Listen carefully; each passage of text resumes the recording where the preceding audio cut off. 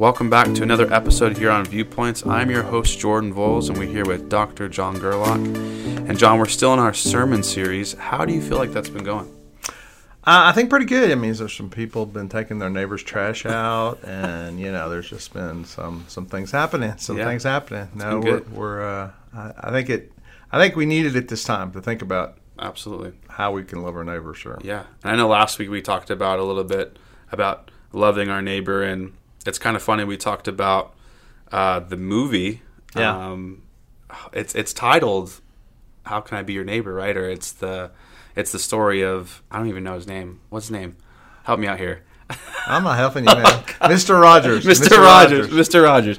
No, it's pretty cool. I got to learn a little bit about him too, and we talked about watching that movie, and I had no idea he was a Presbyterian minister, which is pretty cool. Right. But that whole story is awesome. I think last week helped a lot of people. But John, let's just dive right in. We're talking about Revelation 2 and 4, and how does leaving our first love relate to loving our neighbor?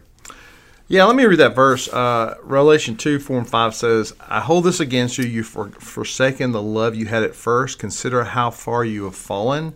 Repent and do the things you did at first. If you do not repent, I will come to you and remove your lampstand from its place.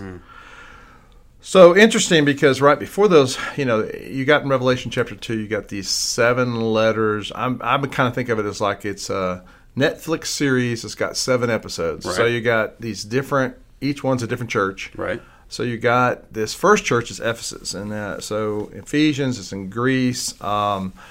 Basically, it's like, you guys are doing great. If you read the first part of this before what I just read, hey, you guys are doing great. You work hard. You're standing for truth. They got all this stuff going on.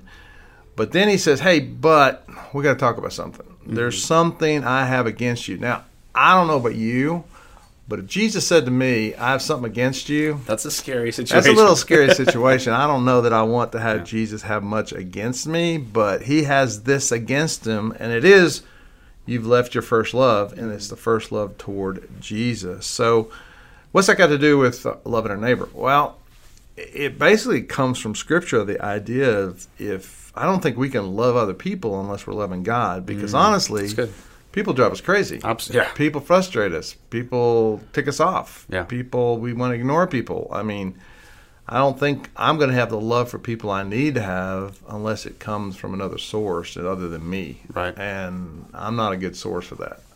God's a great source for that, but I'm not that great of a source. So when we talk about love our neighbor, it's like, well, where's that going to come from? Is that we're just going to try harder, or are we going to?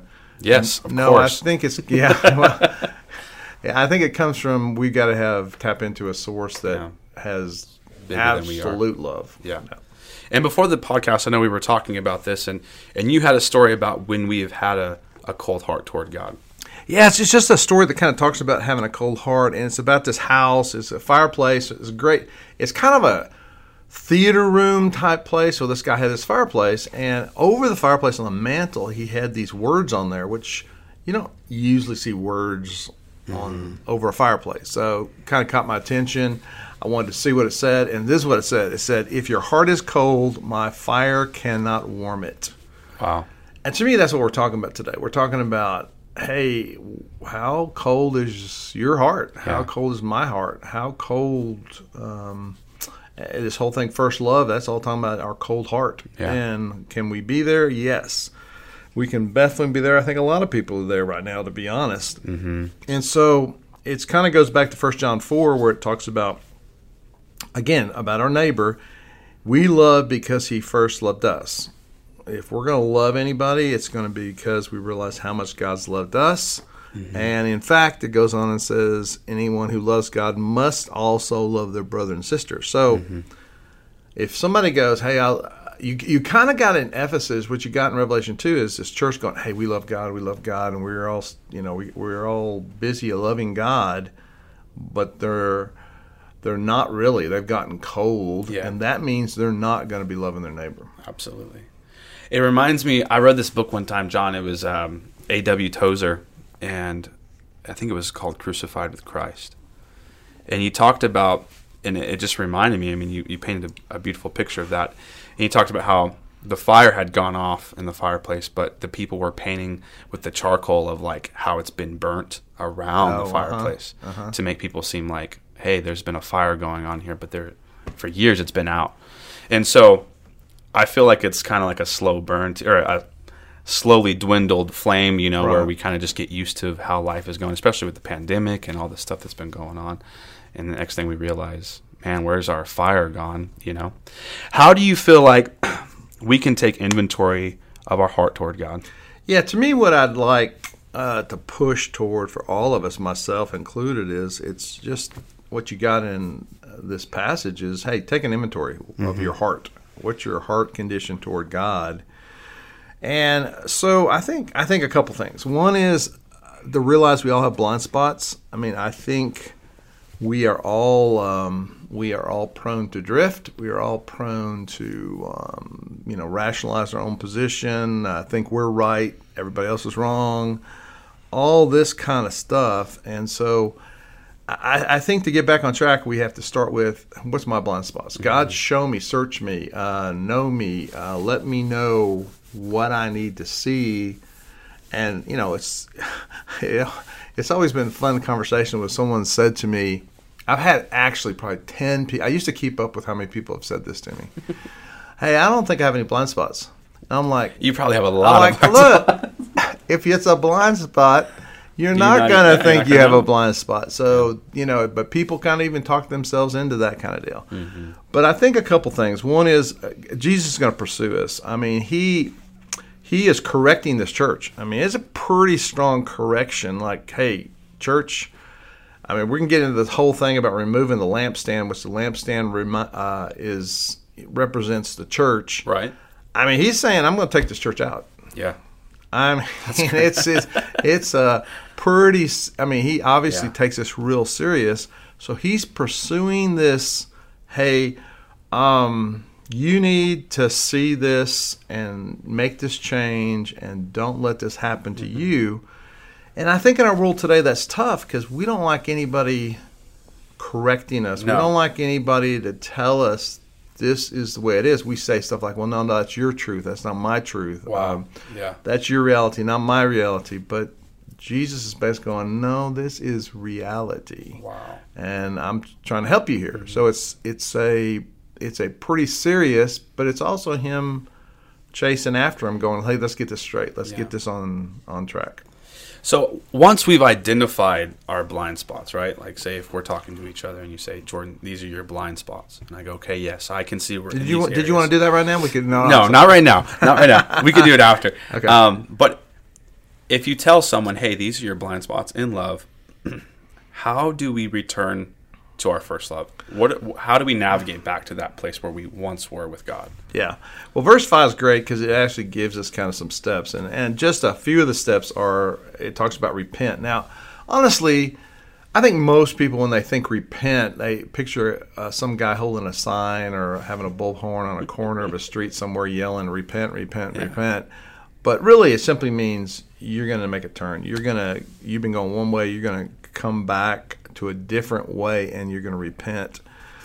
And if we grow cold toward the Lord, toward Jesus, he's going to get our attention. He's going to pursue us because that is so, so important. So part of it's repent, and then we are to do what we did at first. So it's kind of like, okay, go back to the basics. Right. Go back to what you know got you close to God. Mm-hmm. Go back to what got you where you showed love toward other people. Go back to that. And I think one other thing is just to consider how much Jesus loves us. His love never grows cold toward us. Mm-hmm. We think about all the things he's done for us.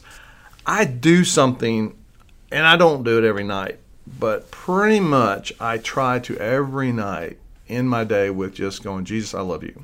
I love you.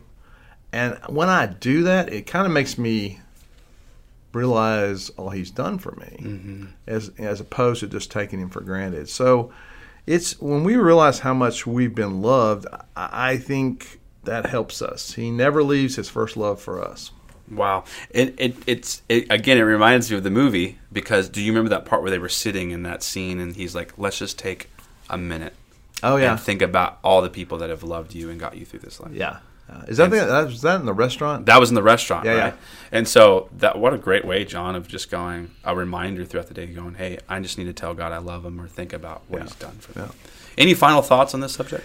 Yeah, I just want to, in the blog, there's a prayer that I shared, and I just want to read it. I think it's a great prayer to pray. Mm-hmm. And it just says, Lord, keep my heart warm toward you. Stop me when I go full speed towards stuff I think will make me happy. Guard me from this stupid tendency to substitute things for you, and help me return to my first love for you. I thank you that your love for me has never dwindled. Wow. And I just think, it's an interesting thing. And just to kind of wrap up, I'm going to get you to read this. Read this last verses that are on the blog, because this is talking about how things will go, okay, at some point in the future. And so take a look. Just go ahead, if you don't mind reading that. Yeah. It's Matthew 24, 10 through 12. At that time, many will turn away from the faith and will betray and hate each other, and many false prophets will appear and deceive many people. Because of the increase of the wickedness, the love of most will grow cold. Yeah, there's two things to me. Obviously, hating each other is not loving your neighbor. Right. So that's going out the window. So love your neighbor goes out the window. And then obviously, people's hearts grow cold. Yeah. So to me, I think the reason it's so strong in Revelation chapter 2 with this church was this is a big deal. Mm-hmm. This is a really, really big deal. And a cold heart, if I have a cold heart toward God, I got a cold heart toward everybody. Yeah. I mean, bottom line, people, I become like the joke about the pastor who goes, I love being a pastor except for the people. The people just bug me. I wish I didn't have to deal with the people, but it's kind of like, that's your job. Yeah. That's your whole thing. And so it's when that heart goes cold, it affects a lot. Mm. Well, John, thank you so much. I appreciate it. I know that I got something out of this. We hope the listener today that you got something out of this, and just do a heart check today and ask those important questions. God bless, and we hope to see you next time.